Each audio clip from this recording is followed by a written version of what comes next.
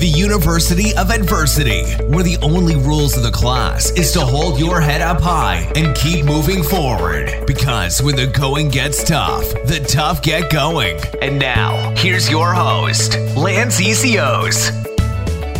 What's going on, everybody? Welcome back. Super grateful to have you guys here. If you haven't already, make sure you hit that subscribe button. As I always say, I just want this thing to grow, and I want this thing in as many ears and eyes as possible, and I can't do it without you guys. So if you get value from the show, subscribe, leave us a review. I truly greatly appreciate it. Today's episode is jam-packed. We dive into a lot of different things. We talk about, pivoting from one career to another. We get into some foundations and some tactics on, the crazy world of social media marketing and advertising. So this conversation has a lot, and Dorothy Ilsen is joining us today. I was on her podcast recently, Do Well, Do Good podcast, which is also really powerful. And she's just a nice human being, and she's doing some really, really amazing things. And I just really wanted to highlight the importance of how important it is that if your current job or whatever you're pursuing isn't giving you what you need, it's okay to take a risk and to, pivot into something else. And that's what she talks about. It wasn't easy, but she made it happen. And if she can make it happen, if anybody can make it happen, you can make it happen. So listen to this closely. There's a lot of golden nuggets in here. And yeah, I'm really excited for you guys. So enjoy the show. We'll catch you on the other side. What's up, everybody? Welcome back to another episode of University of Adversity. I'm your host, Lance Ecios. My next guest is a digital marketer and podcaster who aims to show people that creating massive financial success and making massive impact can go hand in hand. After taking a huge risk to go out on her own without any income, she invested $30,000 into a game-changing program that changed her trajectory of her life. She has now founded Needle's Eye Media, a full-service Facebook and Instagram advertising agency, which has become the premier media buying partner for seven-figure personal brands and other digital product businesses who are looking to scale their customer acquisition with paid traffic. On top of all that, she's going on to launch the Do Well, Do Good podcast, which tells stories of people who have not only been successful professionally, but have chosen to leverage that success to increase the positive impact in the world. And I'm super excited to have her on because I was just on her show. It was amazing. She does such an awesome job, and it's an honor to have her on. So please welcome Dorothy Ilsen to the show. Thank you, Lance. It's so exciting to be here. Oh, I'm excited to have you. And that's why I was like, okay, we got to hit record because I know we were already talking and they're happening. And I'm like, okay, we got to make sure because sometimes all the good stuff, I'm like, oh, I should have hit record. It's always fun to flip the tables when you've done an interview on someone else's show and now we get to do it the other direction. Yeah, exactly. And I really had fun on yours. It was really great. And yeah, it's very impactful what you're doing. So, thank you for that. I'm super excited to get into your story and what you're doing and all that. But let's give everybody a bit of a background about yourself and, tell us, go as far back as you want, as you feel is fit for this, and let us know who you are and what you're all about. Yeah, absolutely. So I would say my entrepreneurial journey started pretty young. When I was about 5 years old, I really wanted a dog, right? There was nothing I wanted more in the world, and my parents were not on board. And so at 6 years old, I started Dorothy's dog walking service because I figured if I couldn't have my own dog, well, I could walk other people's, right? So my parents were really not too worried about the whole stranger danger thing. So literally at 6 years old, I was knocking on neighbors' doors like by myself, pushing this dog walking service. It was free. I had not figured out monetization, but it was, I think, the first time in my life where I learned the lesson about, if you want something, you have to go out and get it. Right. And so, moving on through my life and going to school, I actually had a pretty traditional idea of what success was going to look like in my life.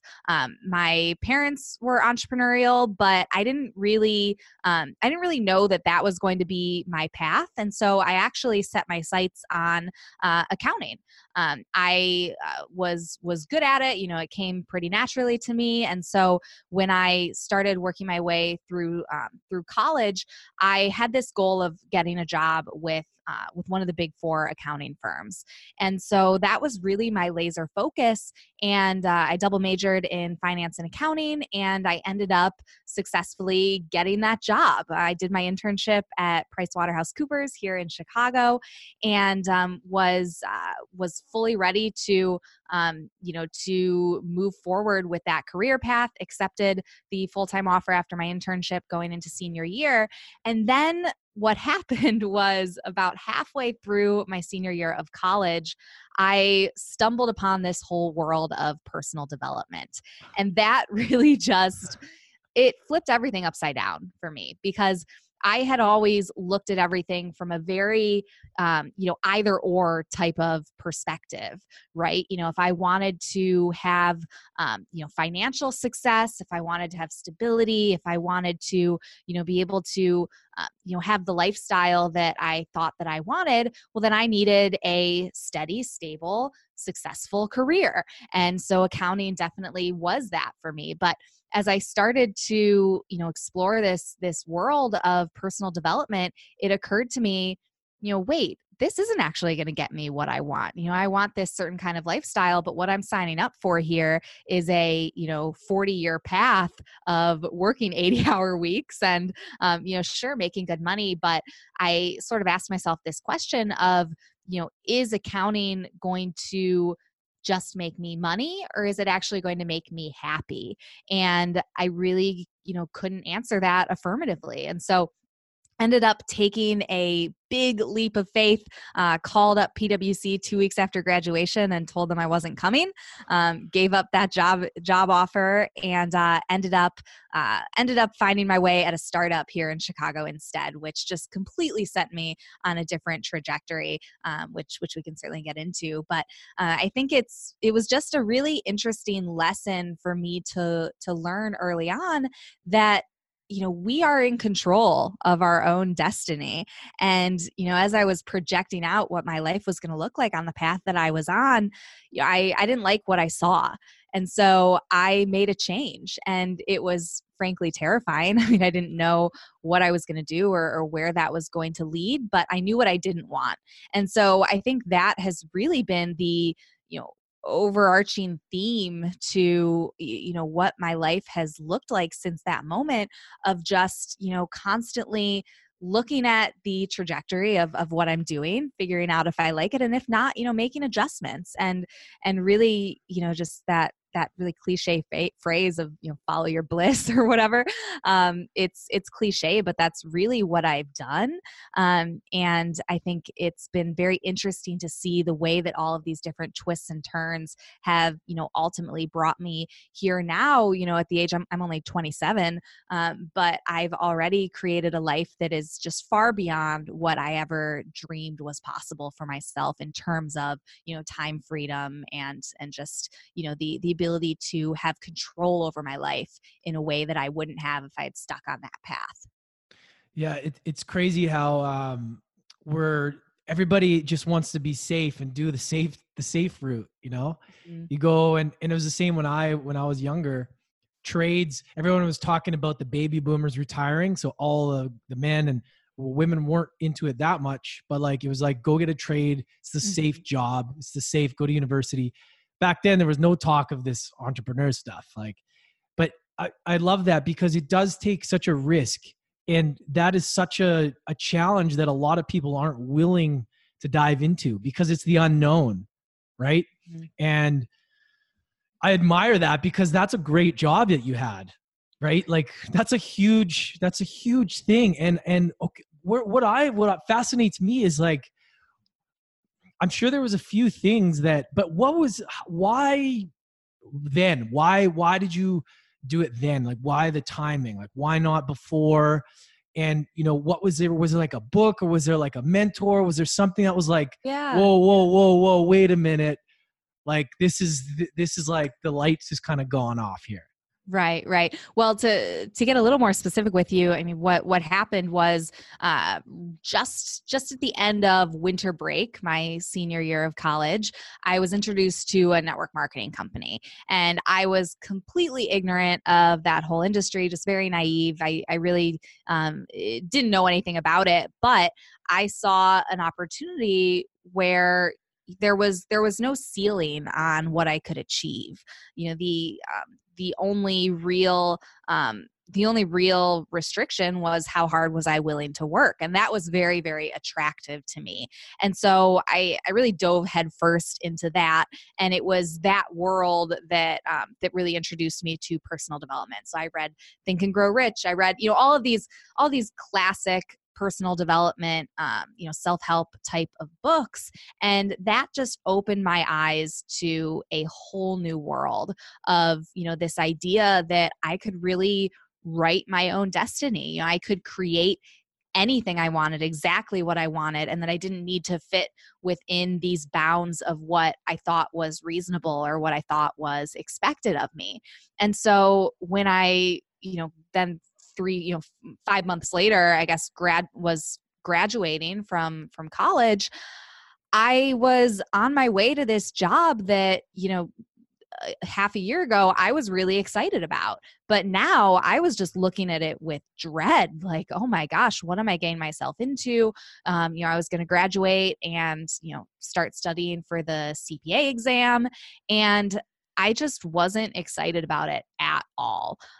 It felt like something that was, actually going to hold me back from creating the life that I really wanted. And it didn't feel like this, I can just go to this job and, maybe in a year or so I'll figure out, what I want to do. It kind of felt like this, if I'm going to do this, I'm going to do this. I'm not going to go to this job with one foot out the door, especially when I'm going to spend the next year pouring myself into, passing the CPA and, and working just the insane hours that comes being, a low level employee at one of those firms. So I had a pretty good idea of what life was going to look like if I went down that path.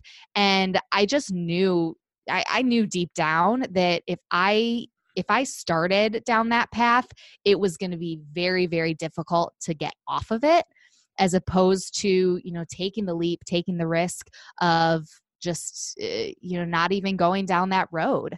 And so that was what I did. Yeah. So was it obviously the enticing thing wasn't the money for you then? It would have been like the freedom aspect of it? Well, it was actually the money, because I was sort of starting to look at that job as, a place where the money was capped. I'm going to make $55,000 a year, my first 2 years, then I'll make 65, then I'll make 80 or whatever. But, it was very, just very obvious, what that trajectory was going to look like, and how much money I'd be able to make at every step of the process versus, if I went a different direction, in my head, I was thinking this was going to be network marketing. It didn't end up being that ultimately. But I was just thinking to myself, I need to find something that I can do where, again, my income is only going to be capped by, how much I'm willing to push, how far I'm willing to go. And so that was what was, really attractive to me about, going in a different direction. And so, I ended up moving to Chicago anyway. I already had an apartment and roommates and everything. So I moved here without really much of a plan, frankly. And it's amazing how, when you back yourself up against a wall, or, kind of when you jump, the net will appear. It was really like that for me. I just put myself out there, and within a month of moving to Chicago, just in a very serendipitous way, I met the wife of the co-founder of the business that I ultimately ended up going to work for, and became the third employee at a startup here in Chicago, and spent 3.5 years there. And that was really just an unbelievable learning experience for me. I continued pouring myself into personal development, and it was really the launching pad for everything that's happened since. Yeah, and it's funny because there's so many of us that I've connected with have started out in the network marketing, Hmm. and I know it has its share of a bad rep, but it has so many good things about it. Like as far as it's usually the products and stuff are good and all that, but like I really love the working on yourself aspect because Yeah. most times people just don't understand why working on yourself is important, right? Hmm. And I did the same thing. That's how I started out too. And you get these books and you start to read and you start to peel back one layer and you go down that rabbit hole and you're like, whoa, this is crazy, and you start to see successful people talking about the same things and you're like, whoa, wait a minute, maybe this stuff works, right? Right. Right. And you start applying it into your life and you're like, well, things are getting a little bit better here. Like what's a Yeah. little happier, a little more jump in my stride, getting along. I'm attracting more high quality people.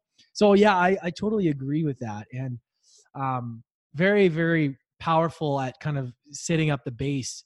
So, okay, you got into this and you obviously have a work ethic to be able to do what you've done before in the accounting. There's no doubt. So to be able to channel that work ethic into something else that's not capped must have been exciting for you.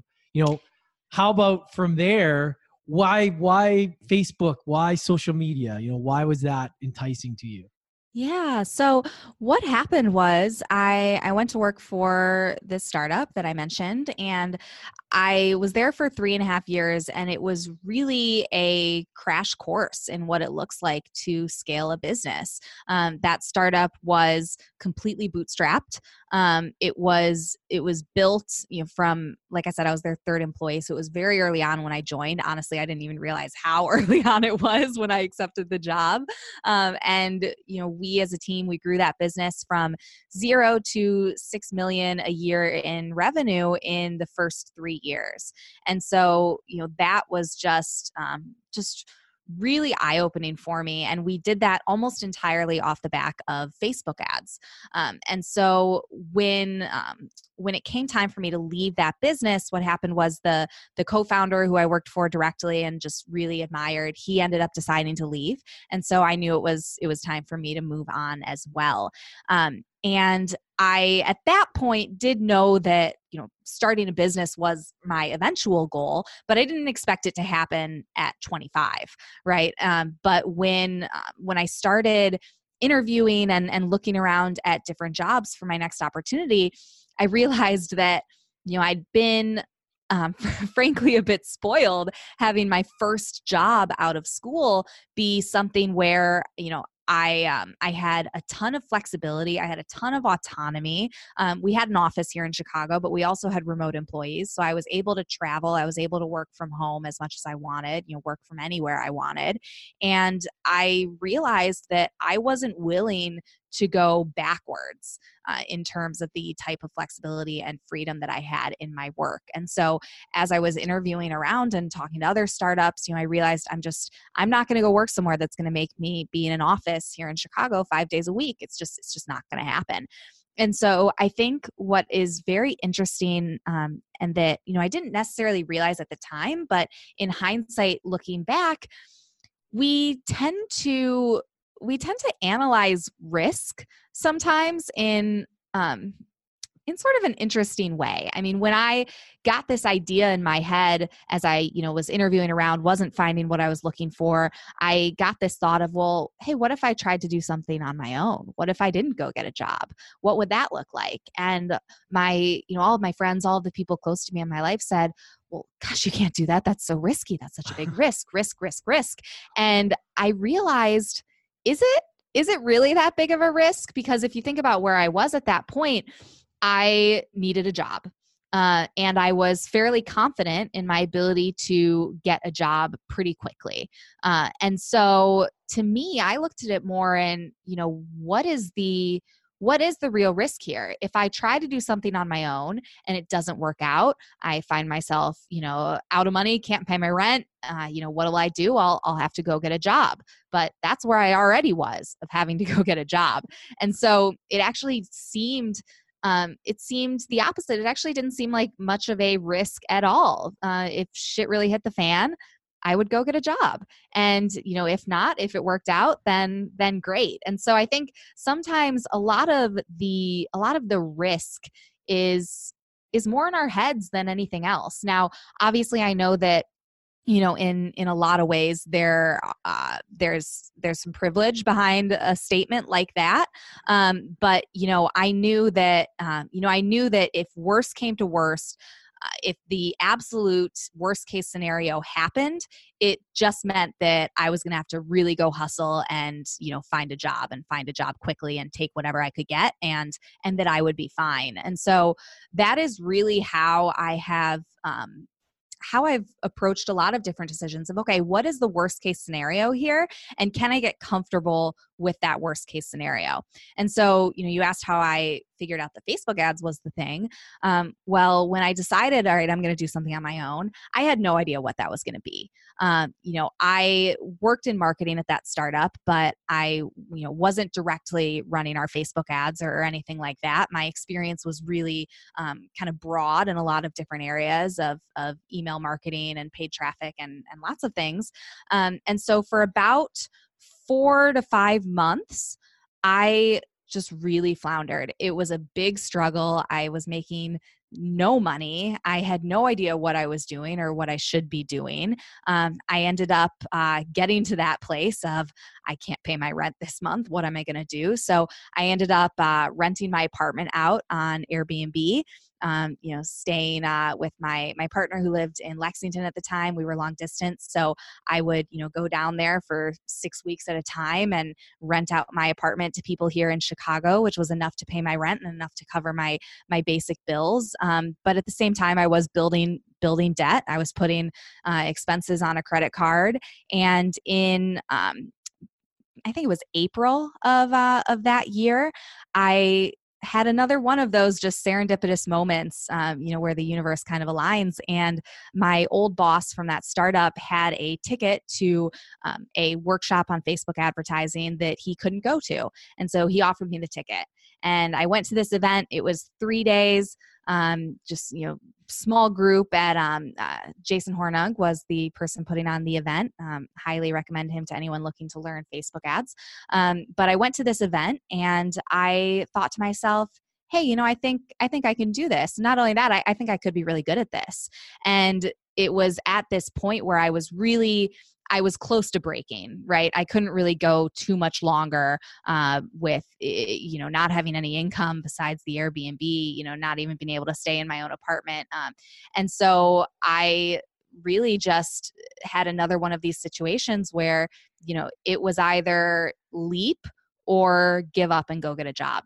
And so at the end of this 3-day event, Jason was pitching basically his, high level mentorship program. So it was 1 year of being able to work with him one-on-one directly in, helping me to start this agency and to make sure that I could really deliver incredible results for my clients, because that was the most important thing to me was, I don't want to just go out there and do something for the sake of making money. I want to make sure that I can really be good at this and that I can deliver for the people who are putting their trust in me. And so the program was $30,000 for the year. I was flat broke. I was in debt. I did not have $30,000, but I didn't know what else I was going to do. And so again, it was one of those situations where I just had to close my eyes and take a leap of faith. It was funny. I actually called Jason then the second to last or the night before the workshop was going to end. He had invited people to call him if they had any questions about the program, and I was asking him, hey, can we do any kind of better payment plan, or like, is there any? And the questions I was asking, I think it was kind of becoming obvious to him that I wanted to do this, but I didn't have the money. And he basically told me, I don't recommend this program to anyone who can't afford the program. So he was basically telling me, don't do it if you don't have the money. And so I said, totally understand. Great. Thank you. Goodbye. And I showed up the next day and I'm like, I'm ready to go. Let's do this. And I just put the first $6,000 payment on a credit card and just put myself in this position where I had to make it work. I had to. There was no turning back. And so what was amazing was that within about 2 months from that point, I got my first couple clients. I hit $10,000 a month within 3 months, I think it was. And because I was working so closely with Jason and he was really teaching me everything that he knew, I was able to get great results for those clients. And then, they referred me to other clients, and my business really grew off the back of referrals and word of mouth. And so it was just amazing to go through that process of, putting myself in that position where I had to succeed, and then putting in the work to make it happen, and to make sure that that I was doing it all the right way. So I know it was a long answer. Wow. Oh man, that fires me up. That was awesome. That's such a great story. Thank you. I'm like, wow. Cause wow. That is like the pinnacle story for what it takes to really, because not many people would do that. Mm-hmm. That took, as they would say, took balls, yeah. Or in general, Yeah. It's like that takes a lot of courage to do that, because wow, you must have had something inside of you just telling you that you got this. Well, here's what it was. I was working equally hard, if not harder, on myself and my mindset as I was on learning how to deliver for clients and learning how to run an agency. And so I think that is really the key, because, two people, and look, there even were people in that exact same program, working with Jason, who didn't get the kind of results that I got. And I think the difference is, you can have two people doing the exact same thing and getting drastically different results. And the difference is what's going on inside of their head. What are the stories that they are telling themselves? And so, I was just very deliberately flooding my mind with positivity, flooding it with, just the subliminal programming of, you can do this. And sure. Every single day before I had my first client, I was journaling every day. For me, journaling, I was actually literally typing on my computer. I have a Google Doc of my journal where I just brain dump every morning. And I was writing out exactly what my perfect client was going to look like. What kind of business they'd have, what kind of person they'd be, what kind of attitude they would have. And lo and behold, that client showed up for me. And then I was journaling about, my first $10,000 month, what it's going to feel like to have that first $10,000 month, what that emotion would be, and really getting in that feeling place of experiencing it. And then when I hit that goal, well, then I started journaling about what my first $20,000 month would be like.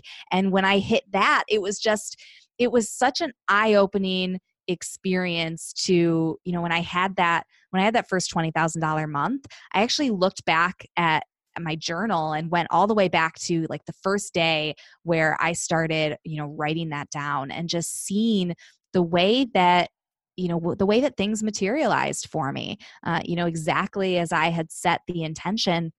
I think when people are, grinding it out, trying to make something happen, it's very easy to let the, self-defeating talk, come to the forefront, the negativity come to the forefront. And look, I'm not going to pretend there weren't moments. There were plenty of moments where I was, sitting there crying, saying, how the hell am I going to do this? How am I going to make this work?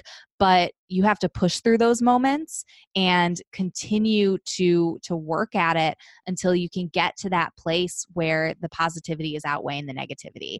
And so for me, I've just had this experience over the last 2.5 years of, setting goals, setting intentions, being very deliberate about them, putting in the work to make them happen, and seeing that materialize. And I think that's just a really powerful experience.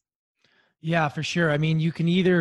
You have two ways. You can either speak negative or speak positive. You might as well choose the positive one, right? Mm-hmm. It's the language, it's the conversations you have with yourself, and you start to believe it. Yeah. the subconscious doesn't know the difference whether what's right or wrong. It just goes with what hears, what it's surrounded by, what it hears the most, right? And so, okay, let's get to the nitty gritty of your routine. I want to know, because this is huge. You've created massive success, and you talk about, doing affirmations and goals. Let's break it down into steps for everybody. Like, what does it look like for you, your morning routine, if you have one, but what are the main core things? I know you kind of talked about them, but like the real core things that people could take away today that will really just set them up to kind of create what they want to create. Mm-hmm. So I want to preface this with, I am certainly not perfect. In fact, I just a couple weeks ago realized, hey, things aren't moving in exactly the direction I want them to move. And then realizing, wait a second, I've fallen off of doing the things that got me here. I haven't been journaling consistently. I've been, missing a day here, missing a day there on meditating, or really being deliberate about my routine. And so I think it's really easy to, hear people talk on podcasts about, this perfect morning routine and think, I could never do that. I could never stay consistent to that. And the reality is that, it's a constant work in progress. And so I think what's been interesting for me is seeing that the times where I have experienced big periods of growth have been perfectly correlated to the times when I've really stuck to this mindset practice that I'll describe. So, what that looks like for me is, I wake up, and the first thing I do typically is exercise. So for me recently, I just ran my first half marathon. That was a big goal of mine. And so, for the last several months, that's been waking up, going for a run. For me, if I wake up and try and meditate right away, I will fall asleep. So I need to do something first to kind of get the blood flowing. But then I get back and I meditate. So that too is certainly a work in progress. You start with just being able to do 2 minutes, 3 minutes, and you work your way up. Now I actually use this really cool machine called a Casina, which you actually like wear these glasses that pulses like these colors. It's you showed me that before. Waves. Yeah, you had that on cool. a story. You had that on one of your stories. Yes. And I remember being like, what is that thing? It's super, super cool. So I just started using that recently. And since I got that, I've actually been doing half-hour meditations. Then after I'm done meditating, I will do what is called I actually got this from Abraham Hicks, if anyone is familiar with that, but a rampage of appreciation. So this is basically where you think of something in your life that you can feel grateful for. And it can be something as simple as, having a bed to sleep in at night, or having a car to get you where you need to be, or, a person in your life that you're really grateful for. And you just focus, hold that in your mind, really focus on that feeling place of gratitude, and then just go on this like literal rampage of just moving through all of these different things that you're grateful for, and just just kind of like stream of consciousness style, either writing or just thinking or speaking about things you're grateful for. And by the end of, truly just like I usually do like 2 minutes, by the end of that, you just feel so incredible. Like you could go conquer the world. Yeah. So then I mentioned that journaling is something that's been really, really powerful for me. And I would argue that that is the most critical part of my mindset practice, is the journaling. And so I typically, start by journaling for, about things I'm grateful for, things that came up during that rampage of appreciation. And then I will start to journal about my goals as if they have already happened. So, when I was journaling about, hitting that first $20,000, revenue month, I was just going so deep, so specific on what that was going to feel like when I saw that money hit my bank account, how thrilled my clients were going to be, because if I was going to get to $20,000 a month, that meant that I had to be delivering great results for, a significant number of clients. And so just journaling about how excited they were going to be, how grateful they were going to be for my help, and just going deep until you get to that place of really feeling like that exists in your life at that very moment. And that for me has been a very powerful practice. And I do it in all areas of my life, certainly not just money or business, in my relationship, in really anything. When we were apartment hunting and looking for our dream apartment, I got so detailed about, what the living room was going to look like, the sunroom I was going to have that I was going to fill with plants, and, just all of this stuff. And it really is amazing how, you can look back after some time has passed and see those things materialize in your life. So that's really it for me. It's, exercise, it's meditation, it's journaling. And then I'm not as consistent with this, but I also do like to do affirmations, like literally in the mirror, like looking at myself and saying these things. And that can be a very powerful practice as well. It's awesome. I like how you talked about how you're not perfect. And, that's the thing, is a lot of people get wrapped up in like, they have to do all of it all the time, or there doesn't have to be this be all end all mentality. Right. And get down on yourself, because that defeats the whole purpose of feeling good. Like, it's meant to feel good. There's some days, I just like to tell people, like, don't take a 0, try and do at least a little bit of each, and I'm the same. I've noticed in my business, like today, for instance, I didn't get up and meditate. I slept in, and I knew that my day wasn't going to be set up properly like it would have been if I did all the things like you just talked about. We have a very similar routine. And once you have that and you put yourself into that high vibrational, high consciousness state, things just flow. It's amazing. And I can completely relate. And I've talked about this before, like writing those goals and, changing your state some way or another, just like what Tony Robbins talks about, right? Yeah. Cold shower, running, gratitude, whatever you need to do to feel good is just so important. Meditation is so important. Yeah. And one thing that I think is also critical is having the self-awareness to do what's right for you individually.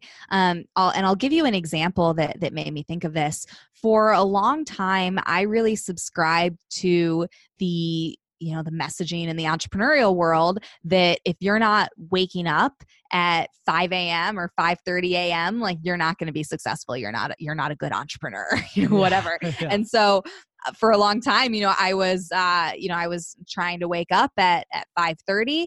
And what I realized was that I was actually starting, because of that, I was starting every morning with my alarm going off at 5:30, me, looking over, pressing snooze, then beating myself up for pressing snooze, ultimately getting up at 6:15 or whatever, but getting up in this very negative headspace of beating myself up for not getting up at 5:30. Or even if I did get up at 5:30, I would just be like, groggy and in a bad mood and like wanting to sleep. And so I actually had, this is a whole other tangent that we can get into if you want, but I work with a hypnotherapist. And so I was actually talking to him about this, and he asked me, he's like, well, why are you getting up at 5:30? And I was like, well, because I feel like I should, right? I should, shouldn't I? And he's like, well, certainly not if it means that you're starting every day beating yourself up and talking down on yourself and making yourself, feel like a piece of crap for, not being able to effortlessly get up at 5:30. And so just giving myself permission to do whatever I needed to do to start my day from a place of joy and a place of gratitude. For me, that's waking up at 7 a.m. and starting my day and not feeling bad that I'm waking up at 7 instead of 5. So anyway, just a little interesting point. I think it's really important to understand yourself and to make sure that everything that you're doing is going to put yourself in a happier, more positive, more joyful state, because that ultimately is what is going to get you closer to your goals. Yeah. Thank you for saying that, because that's so true. why beat yourself up about it? I mean, it just happened to me today. I set my alarm for 6. I got up at 8, and all morning I'm like, oh, like, you know, and all these things just sort of snowballed. And I was like, oh man, I did this myself. But you don't have to beat yourself up. I mean, that's the thing. You can always start fresh tomorrow. Right. And whatever works for you. And that's the problem with there's so many influencers and so much on social media where you see these, like, if you don't do this, then you won't be successful. But there's people like Tim Ferriss who are night owls, right? But you don't hear him talking about it. Like, you know, I'm pretty sure he works out at like ridiculous hours at night, you know, like, but that's the thing. It's like whatever works for you. And I think you should try all these things and be like, hey, what state are you the best in? Especially if you work for yourself or for, you know, and you have that flexibility, right? No, I really like that. So I wanted to just dive in a little bit more into your business now. Now we've kind of figured out, okay. Now what makes good Facebook ads? Why does, you know, how have you seen it change? Like, what am I trying to say here? Like, you know, because there's so much noise out there. Mm-hmm. There's so much crap on our feed of people trying to sell. Like, what makes something stick and grab your attention? You know, like, what is something that you've noticed and that you've really honed in on as, you know, helping people grow their campaigns? Yeah, certainly. So I actually realized as you were reading my bio that I need to update that, because we do actually run Google Ads for our clients as well now. But I think it's interesting the changes that we've seen with Facebook in particular, because now when I have prospective clients coming to me, you know, who are saying, hey, you know, our ads were going great and now we just can't get the results that we used to. I look inside their accounts and I see, you know, they are still running their ads like it's 2016.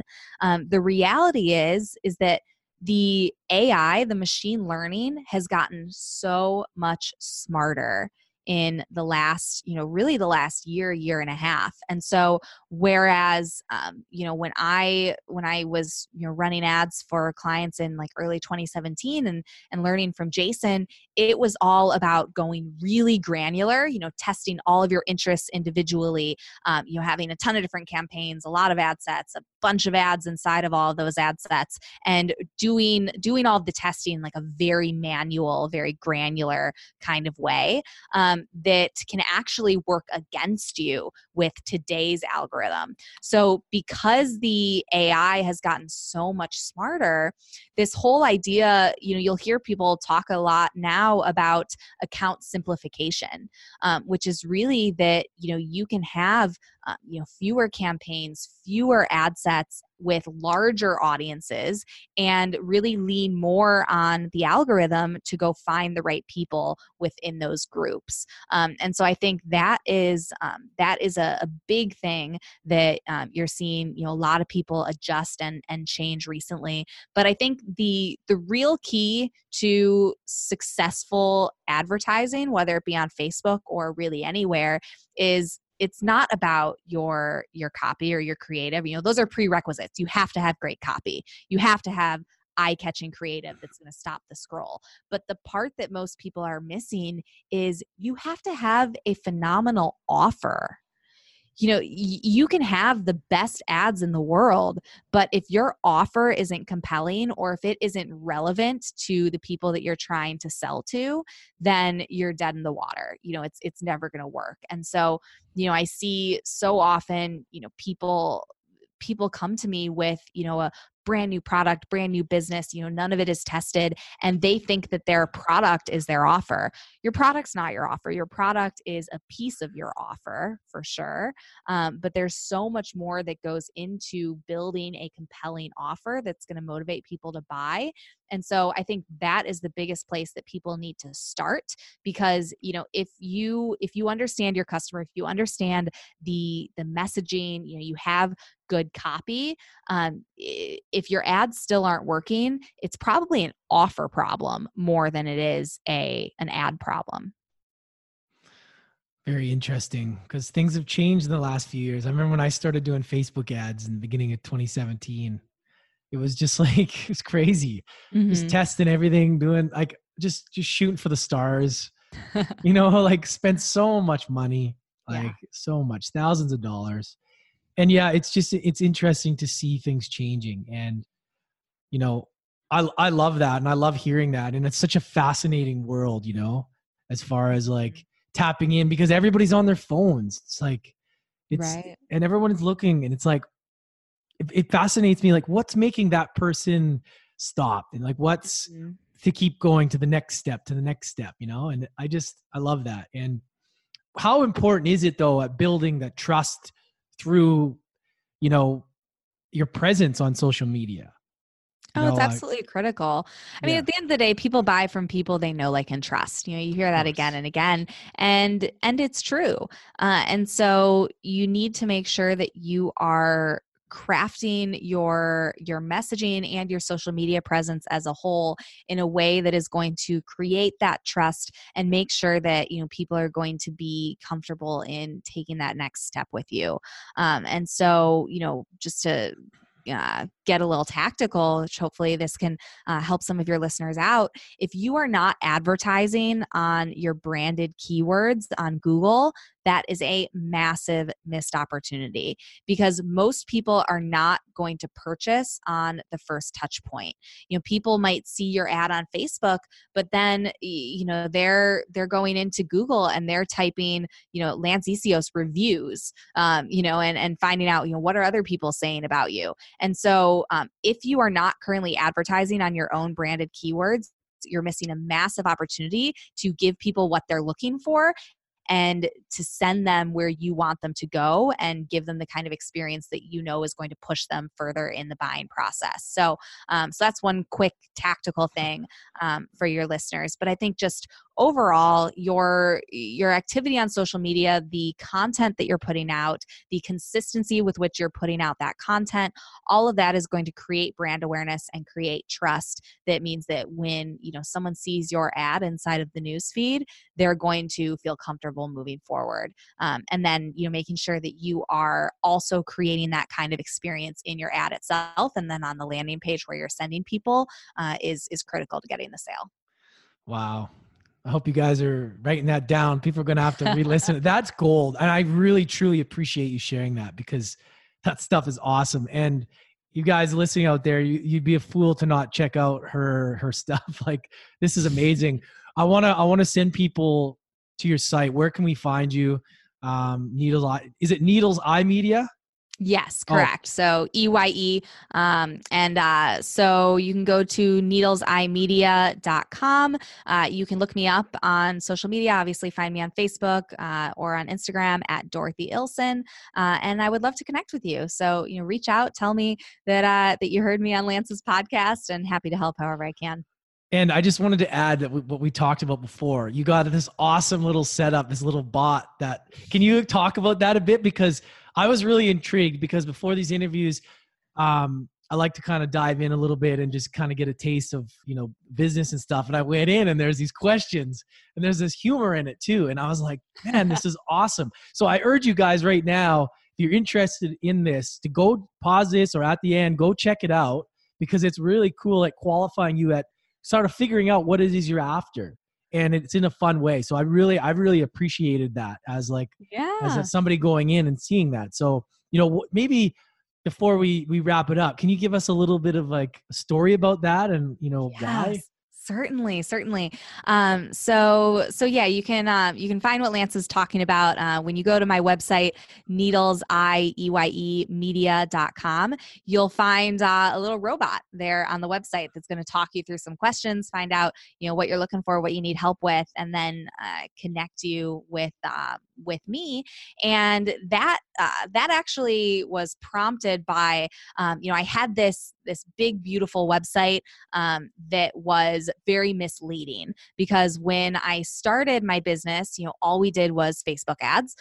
You know, that was the one and only service. And since then, things have evolved. You know, we now do YouTube, GDN, and search for our clients as well, and do that very successfully. And so it was not good for, you know, us to be offering these services, but then you go to our website and it's this outdated website that, completely contradicts what the business actually looks like today. And so I just needed a quick fix for this. And so I had the idea, this is actually an idea that I got from a mentor of mine who uses these kind of robots for market research. And I thought, hey, what if I test this out on my site, build this robot that's going to, give me data on, what people coming to my site are actually looking for. And I basically removed everything else. So when you go to the website, you find that robot and nothing but that robot. And if you want to move through the process and ultimately connect with me, you have to go through that. And so it was absolutely fascinating to me, the result. So I'll tell you a quick little story about what happened maybe 2 weeks after I launched that robot on the site. I went and spoke at a social media conference outside of Chicago.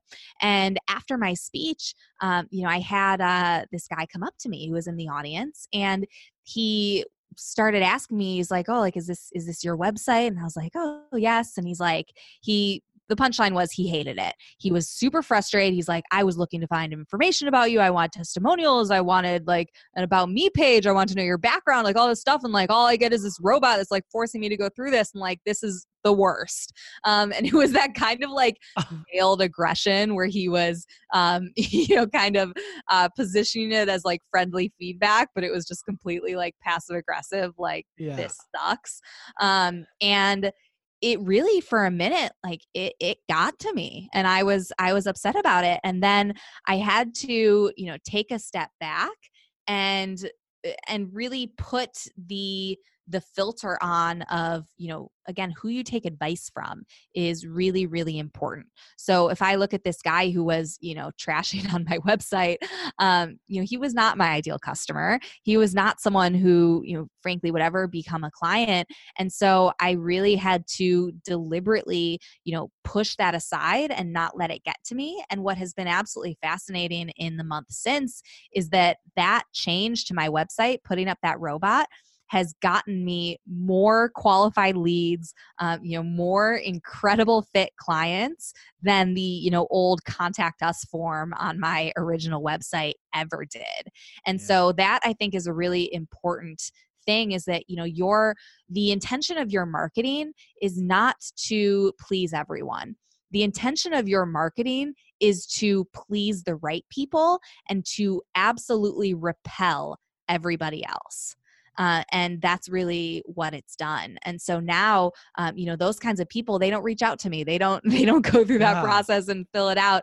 And so it's been just a good learning experience, just seeing the change that's made and being reminded of, how important it is to, make sure that you are, doing things for your ideal customer and not worrying about the rest. Yeah, I love it. I've really appreciated it because you don't get that very often.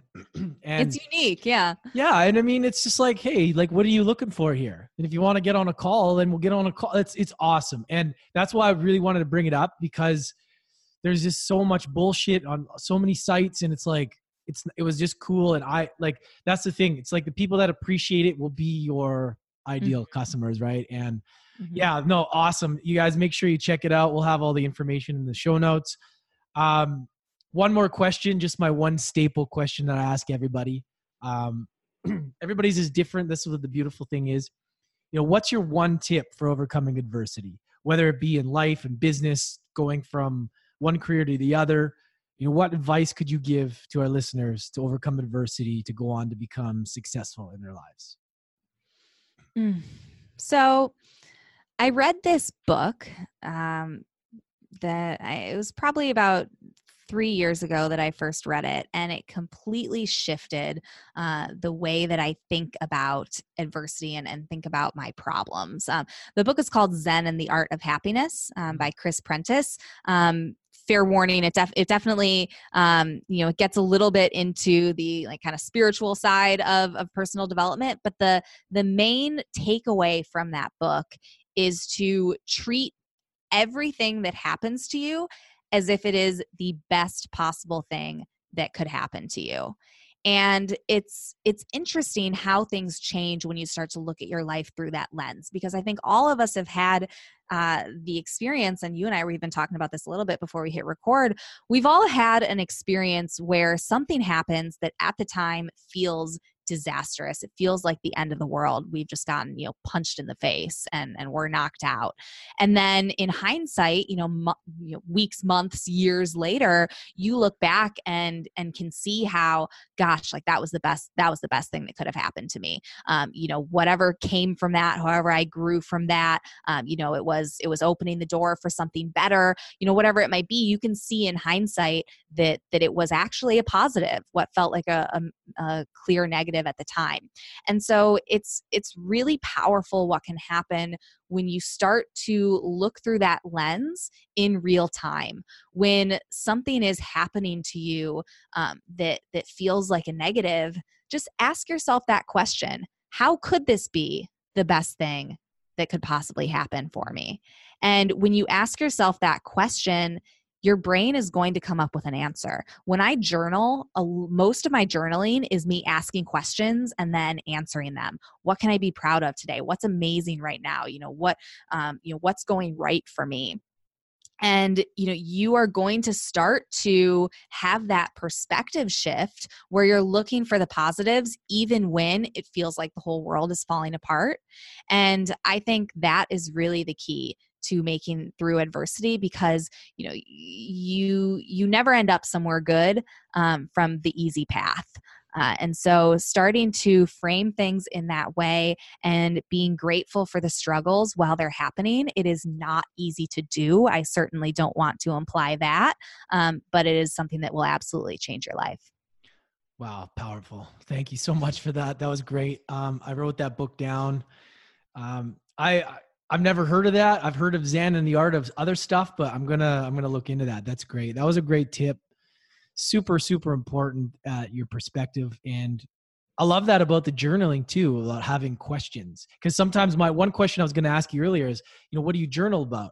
But I love that about the questions, because then you kind of things just flow from that question, right? So yeah. Well, and here I'll do this. I actually have a list of questions that I like to go to again and again when I journal. Call them prompts, if you will. So anyone who wants to reach out to me, fill out that robot on my website to reach out, or shoot me a DM on social media, I'd be happy to share that list with you. That's awesome. And I encourage you guys to do so. Also check out Do Well, Do Good podcast. Amazing podcast. Go check out our episode together, The Reversal. It was great. I encourage you guys all to go check out Dorothy. Lots of good stuff. And I really, truly appreciate you coming on. Thanks so much, everybody. As always, hit that subscribe button. Leave us a review. I really appreciate you. And check out Dorothy's work. She's awesome. And yeah, guys, we'll catch you next time. Have an amazing day. You just finished another class at the University of Adversity. Don't forget to hit that subscribe button and tune in again next time for more life lessons with Lance ECOs.